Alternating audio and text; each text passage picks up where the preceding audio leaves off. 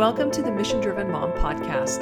This podcast is for moms just like you who want to learn how to glorify God through finding and embracing true principles, discovering and developing your greatest gifts, and using them to serve your family and community. Welcome back to the Mission Driven Mom podcast. I'm Audrey Rindlisbacher, author of The Mission Driven Life and founder of The Mission Driven Mom. So grateful for all of those who are sharing out this podcast and are writing reviews in the podcast apps and are enjoying what we're sharing out here. I'm so excited to be with you today to continue our 7 Laws series. These 7 laws are delineated in my book, The Mission Driven Life. They are the 7 laws of life mission, and I explain how you can live them. In that book, there's still time to go get a copy of it for free at themissiondrivenmom.com. So go grab your copy, and you can read the sections and follow along with me to better understand what I'll be talking about today. Law 1 is to love God, and we've had 2 previous podcasts on principles 1 and 2. And today we're going to talk about principle 3, be willing to obey God and His laws.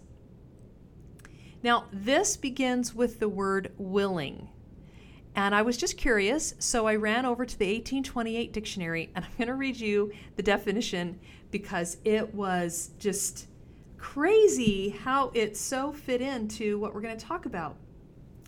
The faculty of the mind by which we determine either to do or forbear an action. The faculty which is exercised in deciding among 2 or more objects which we shall embrace or purpose. The will is directed or influenced by the judgment. The understanding or reason compares different objects which operate as motives. The judgment determines which is preferable, and the will decides which to pursue.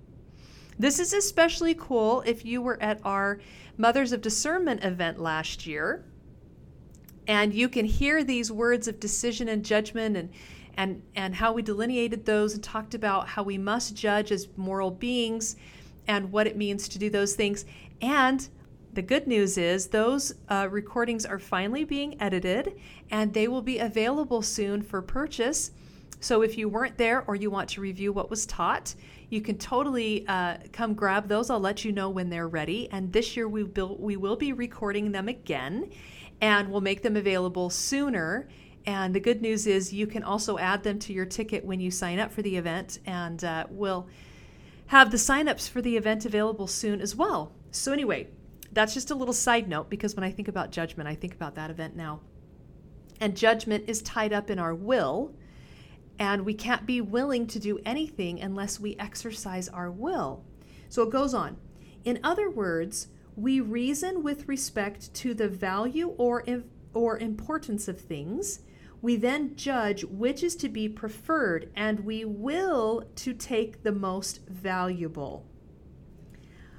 Okay, that is really fascinating because it seems like a really simple thing to be willing. But it's actually a little bit of a complicated thing.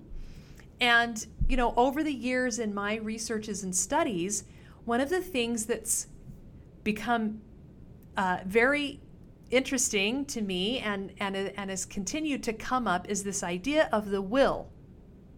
And in fact, it's a theme that many great book authors talk about.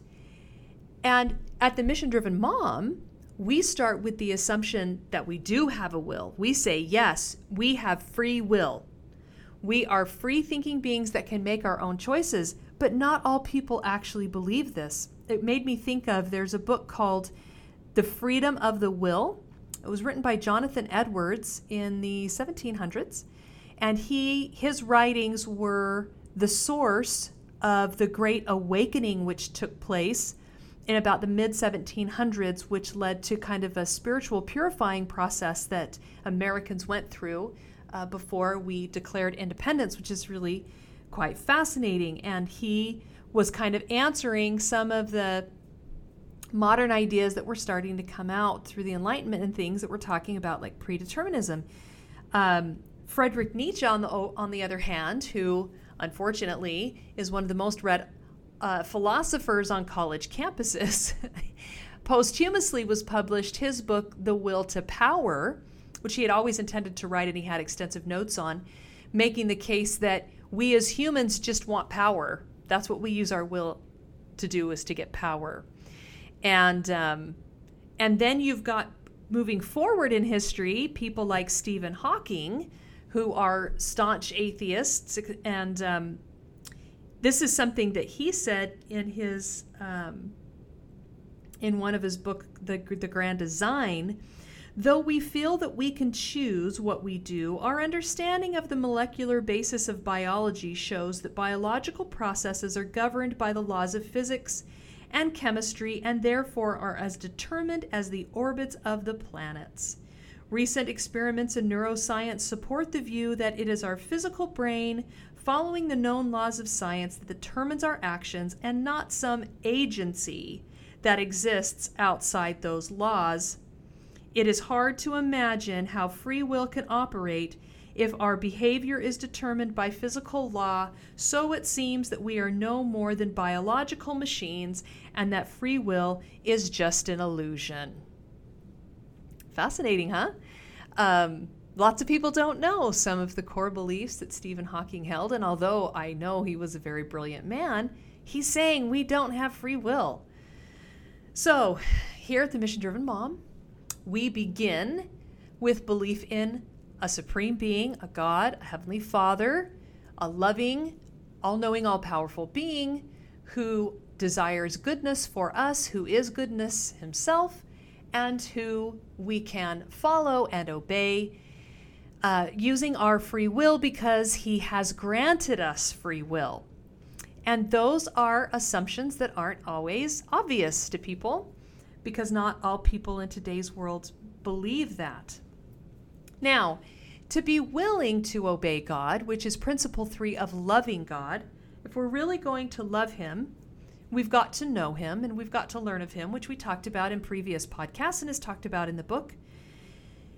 But we don't have to be able. Isn't that interesting? Being willing means that we use our reason to make judgments and we act on what we determine is the best judgment, but it doesn't necessarily mean that we know exactly what we're supposed to do or that we even have the capacity at first to do it. It just means we're willing to do it. So this is great news for us, because it means we don't have to have it all figured out. We don't have to know all the answers, and we don't even have to feel like we even really always know what God wants us to do. We just have to say we're willing. If we know what we're supposed to do, we're willing to give it a good go. We're willing to try it. We're willing to ask for help. That's all God's asking for. We get so caught up in, we've got to be perfect and we've got to do it all exactly right. No. He knows how imperfect we are. He knows that we're so kind of small and weak. He just wants us to be willing, and that begins with an understanding that we do have free will, that we can control our lives. One of the things that we talk about in the MDM Academy is this important proportionate relationship between responsibility and personal power, and that they're kind of the two ends of the same stick, that the more responsibility we take, the greater power we have. And so if we really own the fact that we can change and we can obey God, he's going to help us obey him. If we will just be willing to begin the process, just to get on the road, just to start, just to be in action, then he'll have something to work with. He can point us in a direction if we're moving. Now, an older way of talking about this, so we want to obey God, right? We want to be willing to obey. So the second part of this is obeying. That means simply that we are complying with a known law. And the way the 1828 dictionary talks about it is a known law or rule of duty. This is interesting because older thinkers, if you go back 150 years, especially if you go back to American founding and before, you're going to read the word duty. Well, even in the 1800s a lot, you're going to read the word duty a lot. People were expected to know their duty and to fulfill their duty. Now, this idea comes from our innate sense of justice. We all are born with, don't even need to be taught, this idea that things should be fair and things should be just. It's just born in us. We know that there's such a thing as justice, and we know that we have the right to, that by virtue of justice we have rights, and we have the right to defend our rights, that justice gives us all those rights. Now, the thing that's interesting about that is that your rights become my duty. So, and this is something else, actually, ironically, that we talked about at last year's event. Another reason, if you don't have those recordings, why you might want to get them when they're available, because we talk about rights and duties and applying those in our homes and how to go about doing that in terms of being better discerners and using these concepts to help us discern. So that was really fascinating, good stuff. So we've got to obey, and that means that we use our reason to make moral judgments, and then we use our will to take action on those things that are our duty to do. And we know a lot of things that are our duty because we have this innate sense of justice and because we have a conscience. So even if we're not taught well, or even sometimes if we're in an environment that tries to distort the truth or teach these things the wrong way, I mean, you find all throughout history people coming from all kinds of civilizations and upbringings that end up running totally contrary to what, they were taught or whatever, because they listen to this innate sense of justice, to these first principles that are written on our hearts by the finger of God, like Thomas Reid said. So that means that because of this justice that is written on our hearts, that we know to be true, that we have these rights, and then therefore duties follow, we come to see that we have a conscience. And so the first thing that we want to start doing, if we're going to be willing to obey God and his laws, is to start listening better to our conscience. Now, I tell a story often. I'll give a very shortened version of it. If you want to hear the whole thing, go listen to my mission-driven story on Shinichi Suzuki. There are other stories there I tell where I talk about people obeying their consciences, but his is especially poignant. The way that obedience to his conscience as a youth totally transformed and defined his life. Basically, he had told a lie about a typewriter he was using, and it pricked him to the core. And he couldn't live with himself. He just paced. He felt uncomfortable. He felt unhappy. He went to a bookstore. In this bookstore, he found Tolstoy's diary. He took it down from the shelf. He opened it, and he read the words, "To deceive oneself is worse than to deceive others." It pierced him to the core. He wanted from that moment forward to better obey his conscience. Tolstoy taught him in his diary that the voice of conscience is the voice of God. And he bought the book, he kept it always by his side, and he determined from that moment forward that he would always be a man of conscience, that any commitment he made to himself, he would always carry out, and that when his conscience told him to do something, he would do it. And these great men, that I talk about, Schweitzer and Tolstoy, and great women, Dorothea Dix and Clara Barton, they consistently obey their consciences and make that a very high priority in their lives. We talk about this in the Academy. I give you some tools and some suggestions. I'll read you a couple quotes from the Academy that kind of have to do with this, that are really awesome. One, I just want to mention, one student in the Academy posted something about how she was learning more about how to obey her conscience, and it was really changing her life. She gave an example of something in her home that she had started listening more carefully to what her conscience was telling her to do, and as she obeyed it, it began to work itself out for the first time, and she'd been fighting against this thing for months. She said, "As I've paid more attention to my conscience, I've been able to ask questions and find answers that a few months ago were probably there, but I overlooked them." It's amazing what a simple concept it is, and how it seems like I don't know, hard or difficult. We make things much harder than they need to be, really. And so we can just listen to our consciences in that way. One thing that Viktor Frankl said at the beginning of his Mad Search for Meaning that I love, he talks about, we can't pursue happiness and success. They must ensue as an effect of our dedication to a cause greater than ourselves. And he goes on to say, happiness must happen, and the same holds for success. You have to let it happen by not caring about it. And the very next sentence is his suggestion, his advice for what to do to be more successful and happy. I want you to listen to what your conscience commands you to do and go on to carry it out to the best of your knowledge. Then you will live to see that in the long run, I say, success will follow you precisely because you had forgotten to think of it.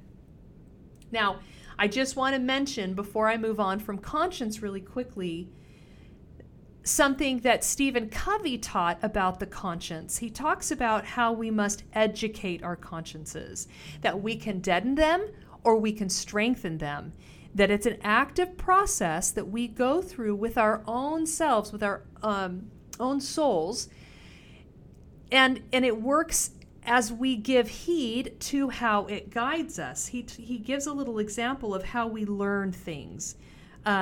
We learn through practicing, through learning again, and practicing on a higher level of ability, like we do in sports. We educate our minds by practicing mental discipline, analyzing creative thought processes, problem solving, abstract thinking, learning to communicate clearly, persuasively in both writing and speaking.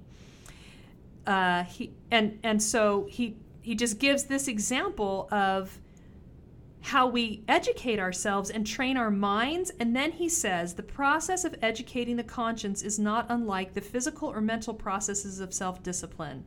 Learning, listening, committing, doing, listening again, recommitting, practicing, learning again, practicing again, and so on. So you're not going to be absolutely brilliant at it to begin with, but it is definitely a gift from God to you to guide your life by, and you can become very, very adept at listening to your conscience and knowing precisely what you're being asked to do by your conscience, and then doing it and having the results. So we're going to be willing, by using our reason, to make moral judgments and acting on what we discern to be true. And we're going to hone our consciences by practicing listening to them and seeing how, as we become more and more sensitive to our conscience, it guides us to know what to do. We're going to live the first two principles of Law 1 by engaging in regular and heartfelt prayer and by studying God's Word so that we know what His commands are. We know what those laws are and those duties are that He's given us. In the Mission-Driven Mom, of course, we seek for God's true principles so that we can implement them in our lives and know better how to obey those principles, really guide us in specific areas of our lives to know how to align our lives with truth. So we're going to be truth seekers, and that leads into especially Law 3, where we love truth. So this is a process that begins with just a willingness. We don't even have to know all the answers. We don't have to all know how and have great abilities. We just start. The last part of this process is to make amends, to admit when we've been wrong and start again. We can obey God by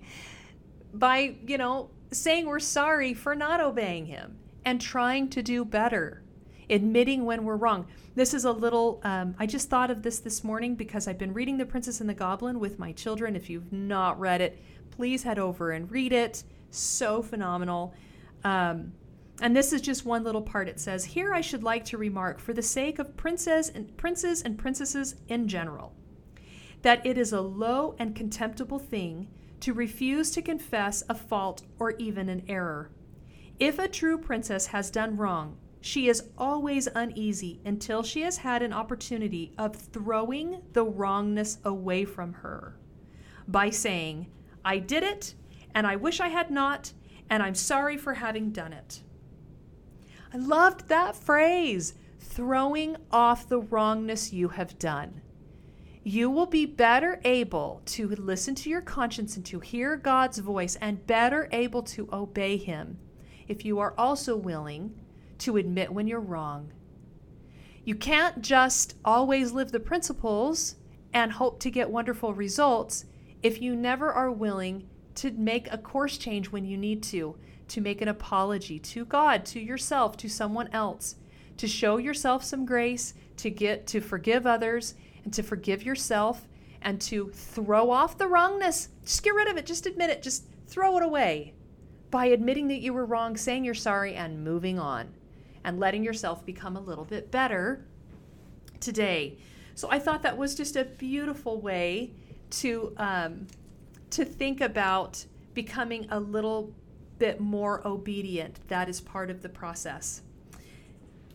I want to just end with something from C.S. Lewis, because this helps us remember that when we're struggling to put God's will above our own, He does always know best. Because this is something hard that God's asking you to do, that I'm asking all of us to do. To be willing to put His will first. To be willing to put aside our own passions and desires and do what He's asking us to do. But if we remember what C.S. Lewis says, which I'm about to read to you, it will bring comfort in those moments when we think we know best and we don't understand why we're being asked to do something. This is what C.S. Lewis reminds us of. There is a story about a schoolboy who was asked what he thought God was like. He replied that as far as he could make out, God was, quote, the sort of person who's always snooping around to see if anyone is enjoying himself and then trying to stop it. And I am afraid that is the sort of idea that the word morality raises in a good many people's mind. Something that interferes, something that stops you having a good time. And we often do feel like doing it God's way is not going to be as fun. In reality, moral rules, God's laws, true principles, are directions for running the human machine. Every moral rule is there to prevent a breakdown or strain or a friction in the running of that machine. That is why these rules at first seem to be constantly interfering with our natural inclinations. When you are being taught how to use any machine, the instructor keeps on saying, no, don't do it like that, because of course there are all sorts of things that look all right and seem to you the natural way of treating the machine, but do not really work. Why? Because God created us. He knows what will make us happy. He knows the next steps we need to take. He knows what purifying we need to go through. It is the most courageous act in the world for us to sit down with ourselves and honestly admit, yes, I need to take better care of my body. I've not been doing that. Yes, I need to tell my spouse I'm sorry because I haven't been treating them with kindness and consideration. Yes, I need to forgive that person that hurt me when I was younger so I can move on. And to put God's will first in our lives, to listen to what our conscience is asking us to do, to throw off those things that we've done wrong and just get rid of them so that we can do more things right. So those are some thoughts about what it means to be willing to obey God and His laws. And always remember that God loved us first. He loves us still. He loves us always. And to Him we have infinite worth. So it's up to us to love Him in return. And these three principles are the keys to demonstrating our love for Him and those feelings of love toward God, and gratitude for His laws will grow within us the more that we obey them. Thank you so much for joining me today. Please join us in the Mission Driven Mom Mastermind Facebook group for an after the podcast discussion, for our morning Lighting Our Lamps morning inspiration for moms that happens every morning at 6:30 Pacific time and 9:30 Eastern time. And we have interviews going on in there. We have a great one. We have great ones every Friday, have had, will continue to have. I'm not sure for how many weeks, but you can see, if you haven't seen some of the past ones, you can go back and watch them in the Facebook group as well and ask questions of these incredible women and men that are teaching us to be more mission-driven moms. Thank you so much for joining me today, and I will see you next week.